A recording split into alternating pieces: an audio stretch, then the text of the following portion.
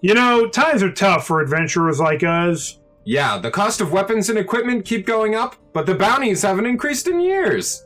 Trolls are running rampant, but not the fun, gigantic kind. These ones just want you to read their manifesto. It's harder than ever to find an affordable castle or even a modest fortress. And who can keep up with these outrageous cleric fees?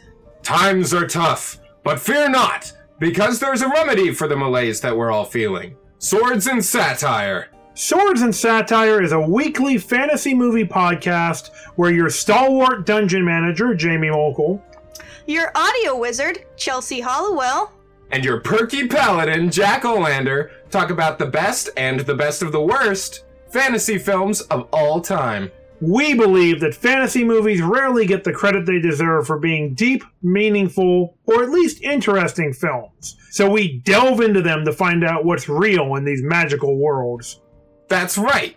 Each and every Satire Day, your loyal satirists bring you another rousing discussion that jumps effortlessly between brilliant cinematic analysis and silly, irreverent banter. Plus, we talk about social issues, politics, gender, and class, so you know you'll have a good time while listening. So look for Swords and Satire wherever you get your podcasts. Or Crom will never let us into Valhalla.